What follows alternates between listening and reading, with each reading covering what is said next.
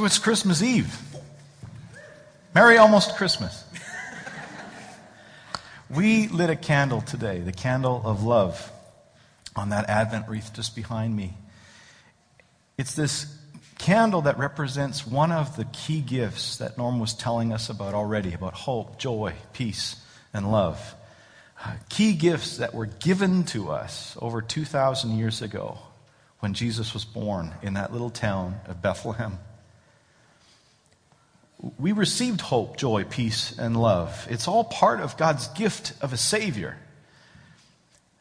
But as I've said over the holiday season, each one of those words, hope, joy, peace, and love, they actually find their source in a person. Norm mentioned that. This candle that represents Jesus himself. That in Christ, all things live, hold together, and have their being.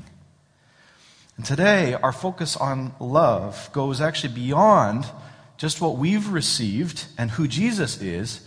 The fourth candle also represents the primary motivation of our Heavenly Father to send His Son, Jesus, to earth in the first place.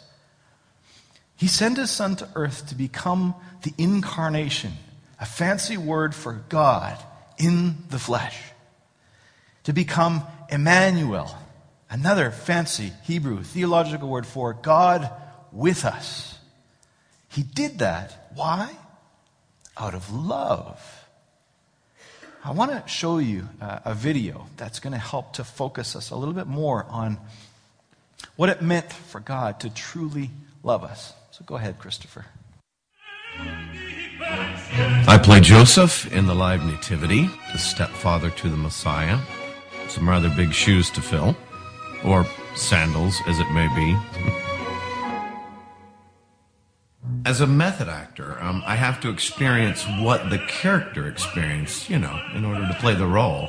It takes a lot of effort, so I do what I can to get my body in shape. Sometimes on my lunch break, I'll just go into Joseph position.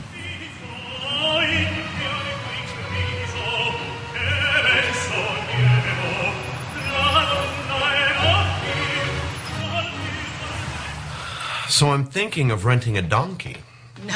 No, look, we would just ride it, okay? No, look, just around town, okay? I just want to get a feel for what Joseph must have gone I'm not going to ride a donkey through town. Babe, look, Brando shadowed gangsters, okay? Winona stole a purse. Larry actually was a cable guy. I need this, okay? I need to know what it was like to serve the Mother of God. You want to know what it was like to serve? Then serve me by setting the table. Throughout the years, I have adopted the lifestyle of many notable characters. I even played Judas in our church's gospel musical rendition of Happy Feet. I actually wrote that one. It's called Happy Feet Washing. Lord, why? Why would you put me through this? Do you understand, God? This is difficult. The people around town, they are talking. They're asking why I would marry a woman who's bearing another man's child. What did I do, Lord? God love him. But he sounds like the guy from The Fiddler on the Roof. Why, God? She said that? I sound nothing like Tevye. I played Tevye in high school. I think I'd know the difference. She sounds like Fran Drescher. Not the voice, but the... And he's starting to scare the children. Dad, I don't want to do this again. Oh, come on, buddy. Just from the top. The part about the inn. No room. Go ahead. I'm sorry, sir, but there's no more room in the end for you. What? You're telling me that my pregnant wife and me, you're going to leave us out in the streets? We may die out there. Is that what you want to happen? Is that... But, buddy... He's fine. He's fine. This is Travis, my son. He will be playing the role of Jesus. Even larger sandals to fill. figuratively. He has very, very small feet. It is a live nativity, so we are on our feet for 5 hours each night, the 7 days leading up to Christmas. It's not so much of a physical challenge for me. I played sports in high school. It's more of a spiritual challenge. Really? Why? It just is.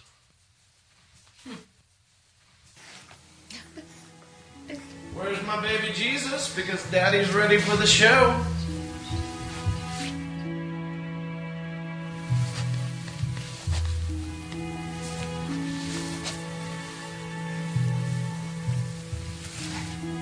What's wrong? I couldn't do it. What? What are you talking about? I couldn't give up my son. Honey, they're counting on you. No, if I were God, I couldn't give up my boy. The world would be out of luck.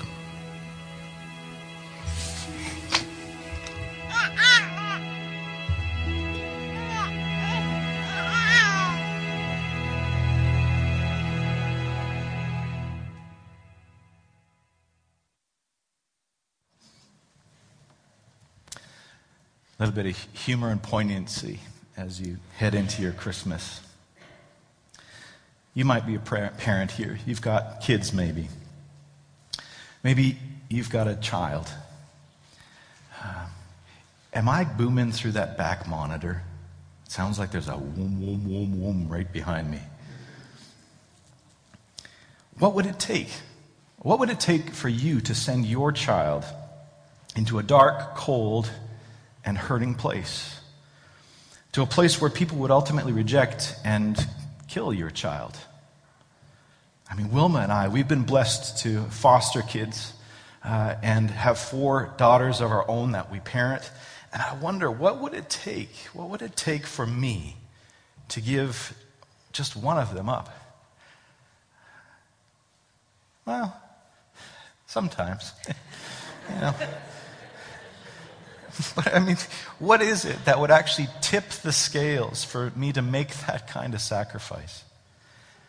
You know, looking at my own humanity, and I bet if you think about yourself, in and of my own self, I do not have the ability to make that kind of sacrifice. In many ways, I identify with the dad in the video.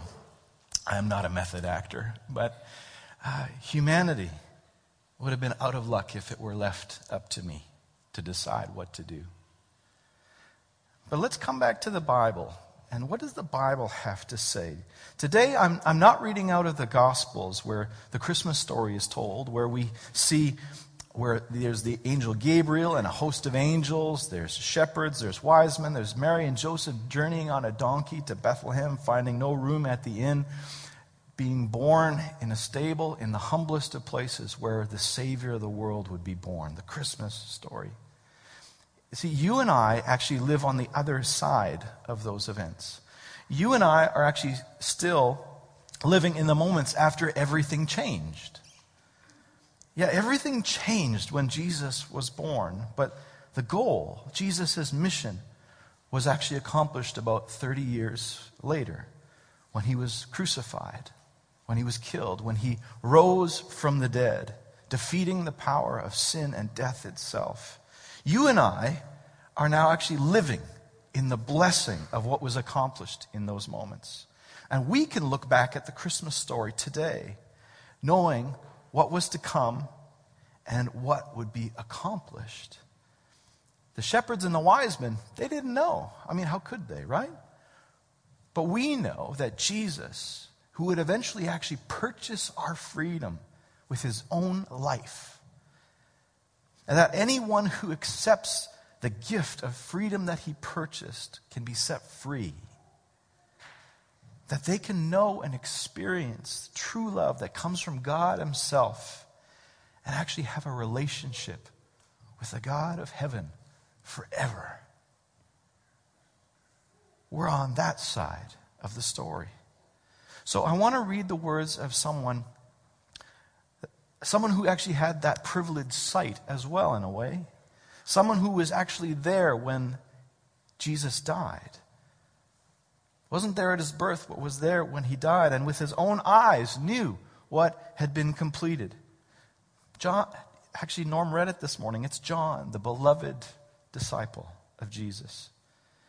And near the end of his life, while he was an elder statesman of the faith, he was speaking to the Ephesian church, and he wrote a few short letters. And it's from this first letter that I want to read today. And Norm quoted a short excerpt from it. It's 1 John 4. If you have your Bibles, you can turn there. It'll come up on the screen.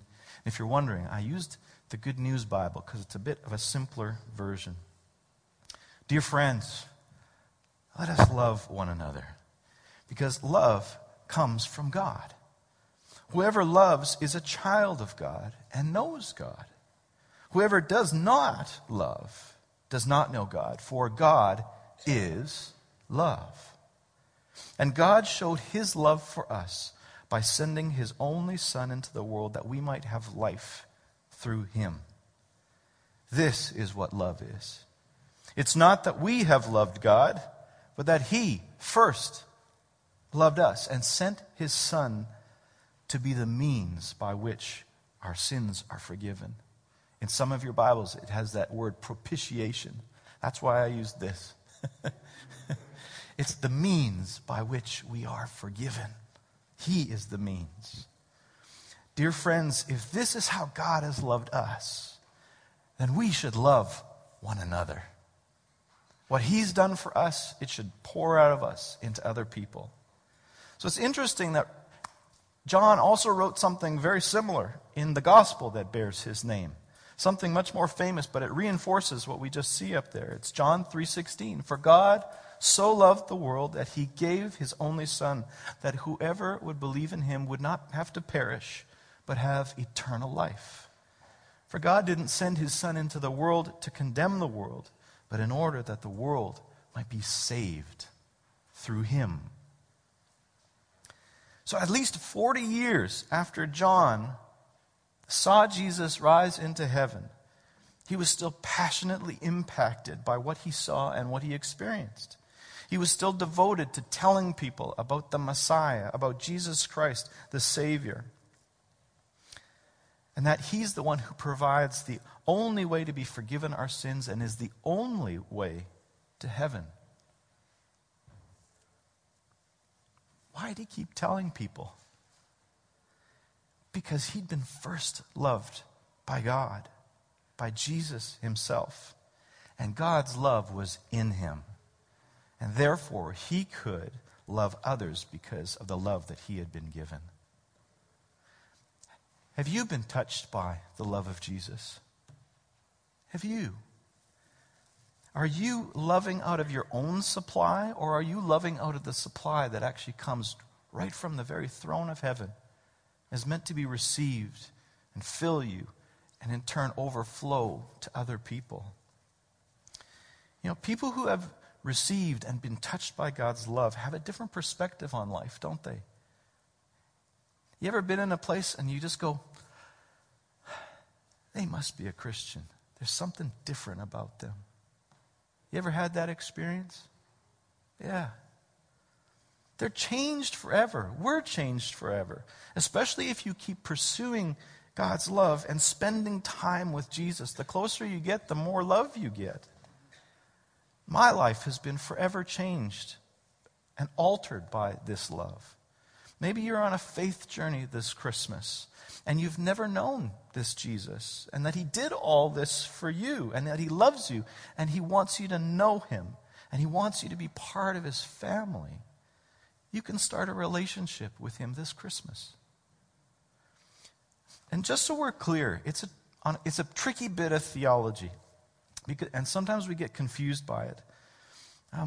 We serve one God who is comprised of three distinct persons: the Father, the Son Jesus, and the Holy Spirit. But they function differently from one another. We call it the Trinity. If you notice, just in that diagram, God is in the center holding Father, Son, Holy Spirit, all one together. But the Son isn't the Father isn't the Holy Spirit, and the Holy Spirit isn't the Son. They're distinct, but they're together. It's a mystery. God is not a three-headed thing. Rather, he's just one entity. So it's correct to say that when the Father sent his Son to earth, God was sending himself into humanity. This is really important for us to understand, because the Christmas story is not just about the Father loving us enough to send Jesus into the world to repair something that was broken. It's about God himself loving us so much that he himself was willing to take off all of his robes of glory and splendor and power and divest himself of all those things to become a vulnerable human child that would need to depend on his parents' love and his care to survive. God didn't send one of his servants to do the job. He came himself. He took on flesh. My kids, they've got a fish tank. It's hosted many guppies over its lifetime. Every time the girls get near the fish tank, the guppies, they run and hide, right? And I suppose I would too if I was a guppy. This big dark mass towering over your environment, right? With distorted face in the glass and big eyes and teeth and whatever that is, right? My girls can't communicate with the fish other than to feed them and to watch them do their thing and swim around in the tank and watch them as they respond to the little fish flakes that hit the top of the water when they feed them, right? But to connect that idea with what I've been talking about, what is the only way that I could get those guppies to truly understand that the girls are the reason that they continue to be alive? That they're being fed and that these girls mean them absolutely no harm. How would I do that? Well, I'd have to become a guppy. I'd have to actually enter into the tank. I'd actually have to become part of their world so I could explain things. That's the only way. I would need to become one of them. So in the simplest terms, that's what God did with us. We didn't fully understand what he was doing until he actually came to earth, till he came into our environment and became one of us. Jesus actually unraveled the mystery of how we as human beings find our way back to connection and completeness with our Heavenly Father, and eternity for that matter. We find our way back through Jesus. Someone once said to me, they said, well, wasn't it selfish? Wasn't it selfish of God to do all of this just to get more people to love him? Seems like he needed people to worship him. So is that why he did it? I said, you know what? You've misunderstood something so profound. Let me put it this way. If you were on a sinking ship that was about to go under, and the ship, where it's a ship where the owner and its crew had ignored all the safety recommendations and the maintenance work that needed to be done. They had been told over and over that it needed to be done. But in one sense, it's a ship that deserved to be sinking on sea and going under because of that captain's stubbornness, its lack of care, and neglect of the people on that ship. But just then, as you and all the passengers are about to go under, you feel this hand grab a hold of you and pull you out of the water into a Coast Guard helicopter. Would you say the rescue operator did that because he really needed someone to say, "Oh, thank you for saving my life, you're amazing"? Is that no? Or was it simply because of the reality that you needed saving?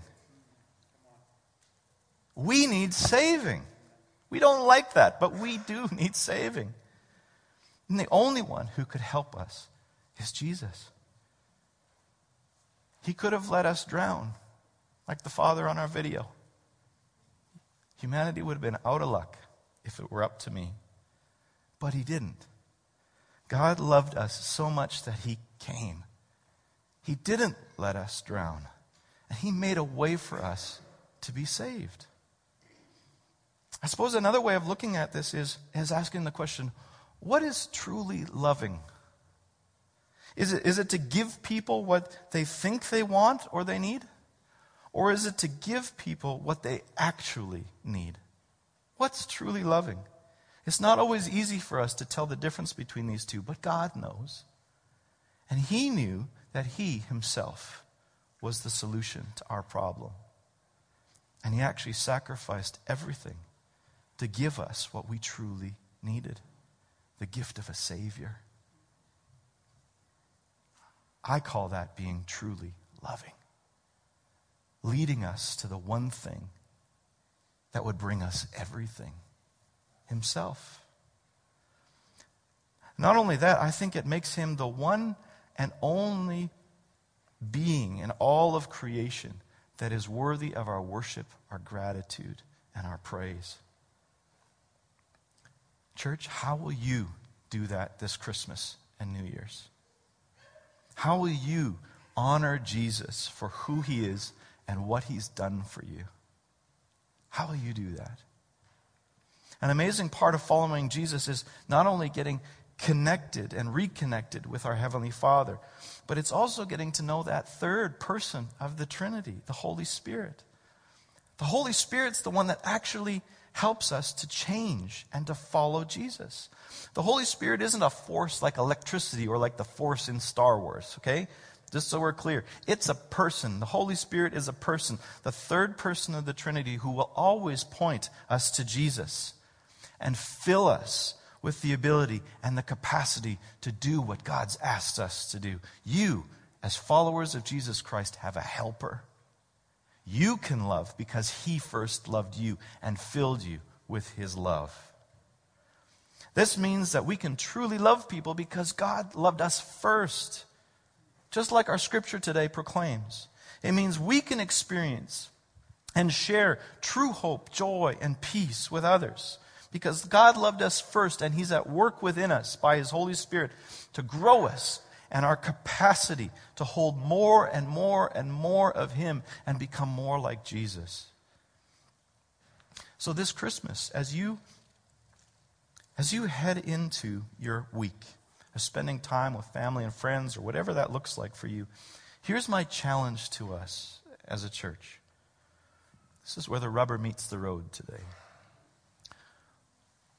Where or how or who does Jesus want you to intentionally reach out to and love this holiday season? Who is it? How is it? What is that? If you're a follower of Jesus, that means you have God's love within you, and it's available to you to do things that you never thought were possible. How are you going to keep your eyes open for the moments that he wants to fill you with the Holy Spirit and empower you to step into someone's life? Watch for those moments. Watch for them.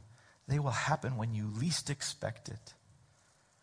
And just so you know that I've got some skin in the game with you, something I felt the Lord challenged me with this past Wednesday, I felt he was asking me, Aaron, how will you love your wife and your girls during a time where you might want to tilt towards your own selfish rest as you take a break from the regular rhythms of church life for a bit?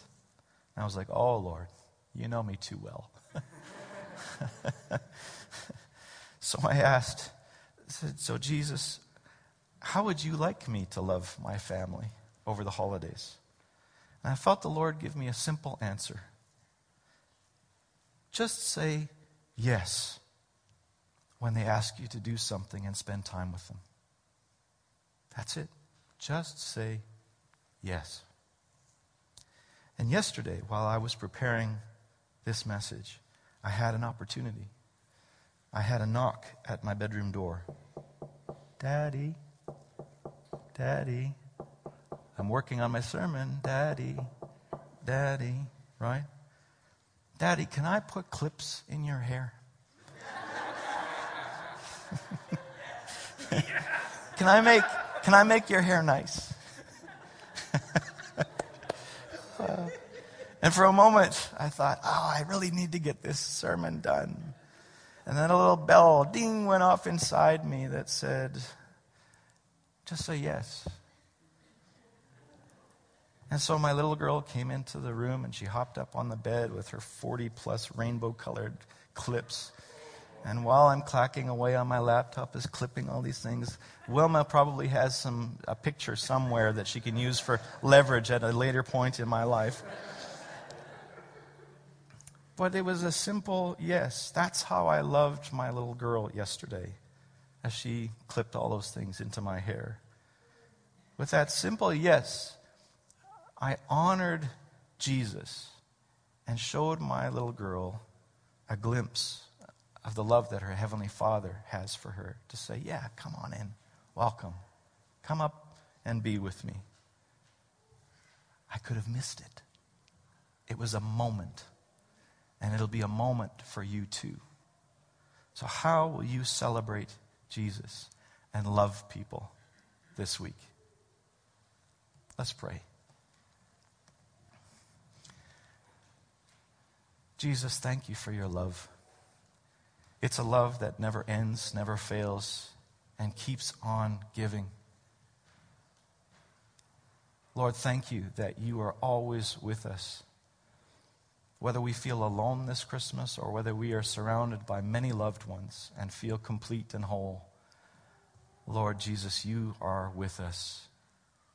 Thank you that you came that starry night, divested yourself of all your glory and power, and became one of us to be able to share your story, your remedy, your way of bringing a broken creation back to yourself.